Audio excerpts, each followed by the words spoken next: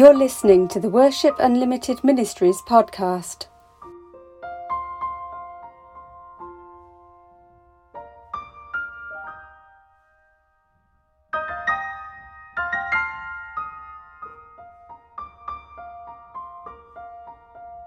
This week's devotional is the last in a series of devotionals entitled Whom Shall We Fear? Last week we began considering growing in the fear of the Lord by looking at some incidences from the life of Elijah. We compared bold as brass Elijah confronting the prophets of Baal in 1 Kings chapter 18 with the scared Elijah of 1 Kings chapter 19, who ran for his life after death threats from Queen Jezebel. We then pondered the story found in 2 Kings chapter 1 as proof that Elijah's experiences had helped him grow in the fear of his God. Yet the question we are faced with today is, how did Elijah grow in the fear of the Lord? To answer that, I believe we need to go back to 1 Kings chapter 19. Firstly, he'd had an encounter with God during which he spoke to him directly. Remember how when he was on the run in 1 Kings chapter 19, the Lord sent an angel to take care of him, and then he asked him twice, "What are you doing here, Elijah?" In verse 11, the Lord told him to go out and stand before him on the mountain. Then we are told the Lord passed by. There was a mighty windstorm, then an earthquake, then a fire, but the Lord wasn't in any of these awesome manifestations of power. Rather, he came to Elijah in a gentle, intimate whisper. The Almighty God of the universe, lowering himself to speak in a whisper.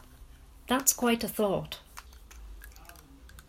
After Elijah heard the whisper, he went and stood at the entrance to the cave where he was hiding to speak to God directly, one-to-one.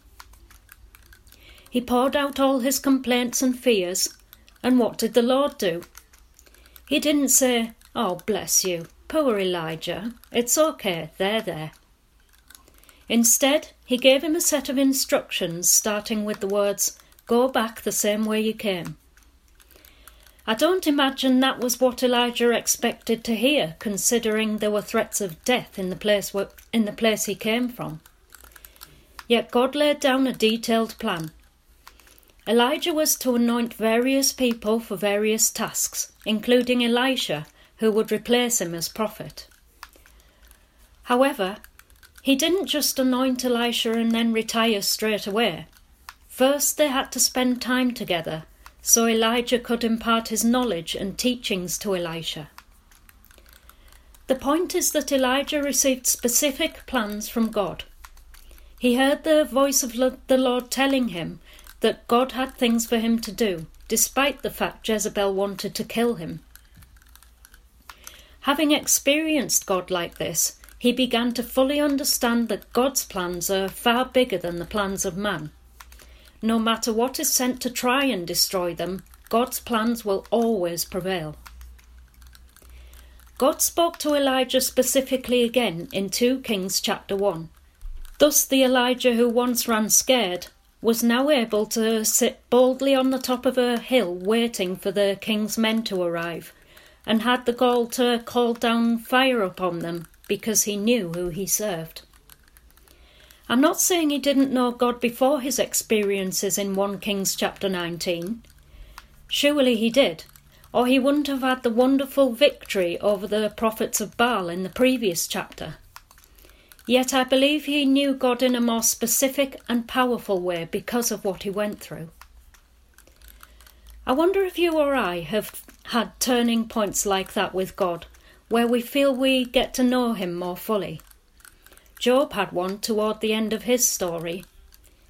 He'd been through some terrible things, and then he had all his so-called friends telling him it was all his fault that this had happened because of some sin he must have committed. Job kept pleading with God to hear him, to do something, to vindicate him. But when God did appear, he gave Job an amazing lesson in his power and almightiness. He quizzed Job about all the things he knew he didn't know, like where lightning came from and so forth. God was basically saying, "Job, I'm bigger than you understand. I've got this covered. And at the end of it all, Job said words to the effect of, I had only heard about you before, but now I know you. I believe that for us, the fear of the Lord will grow as we seek to know him more. It's good to hear about him, but that won't cut it when we're faced with a battle or an enemy attack.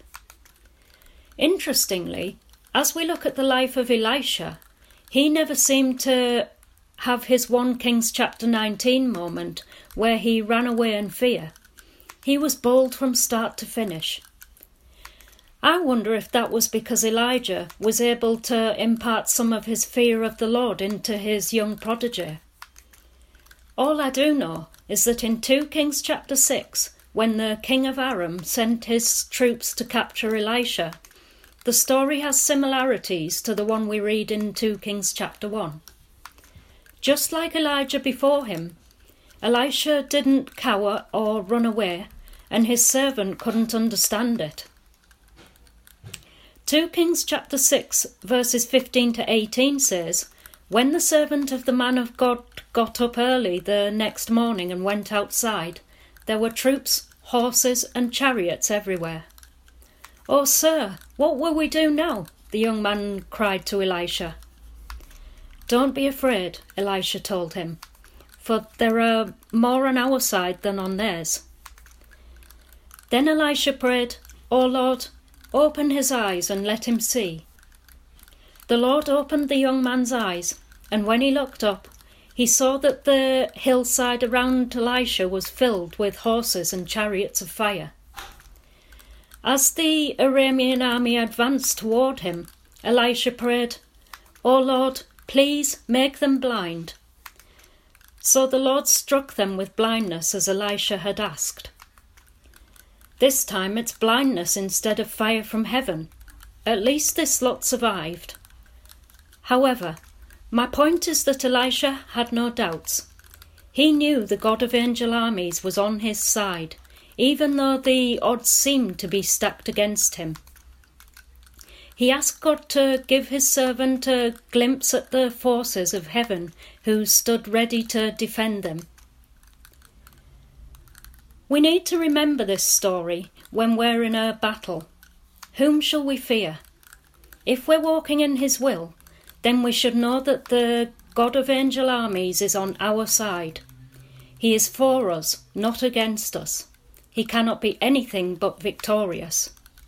Let's ask him to help us have the proper kind of fear, because we're going to need it as the world around us grows darker and Christians come more and more under attack.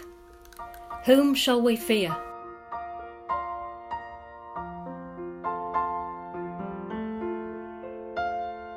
Thank you for listening. For more information, please go to www.worshipunlimitedministries.org. If you'd like to get in touch or give feedback, you can email worshipunlimited1@gmail.com. And we'll be back with another devotional next week. God bless you all.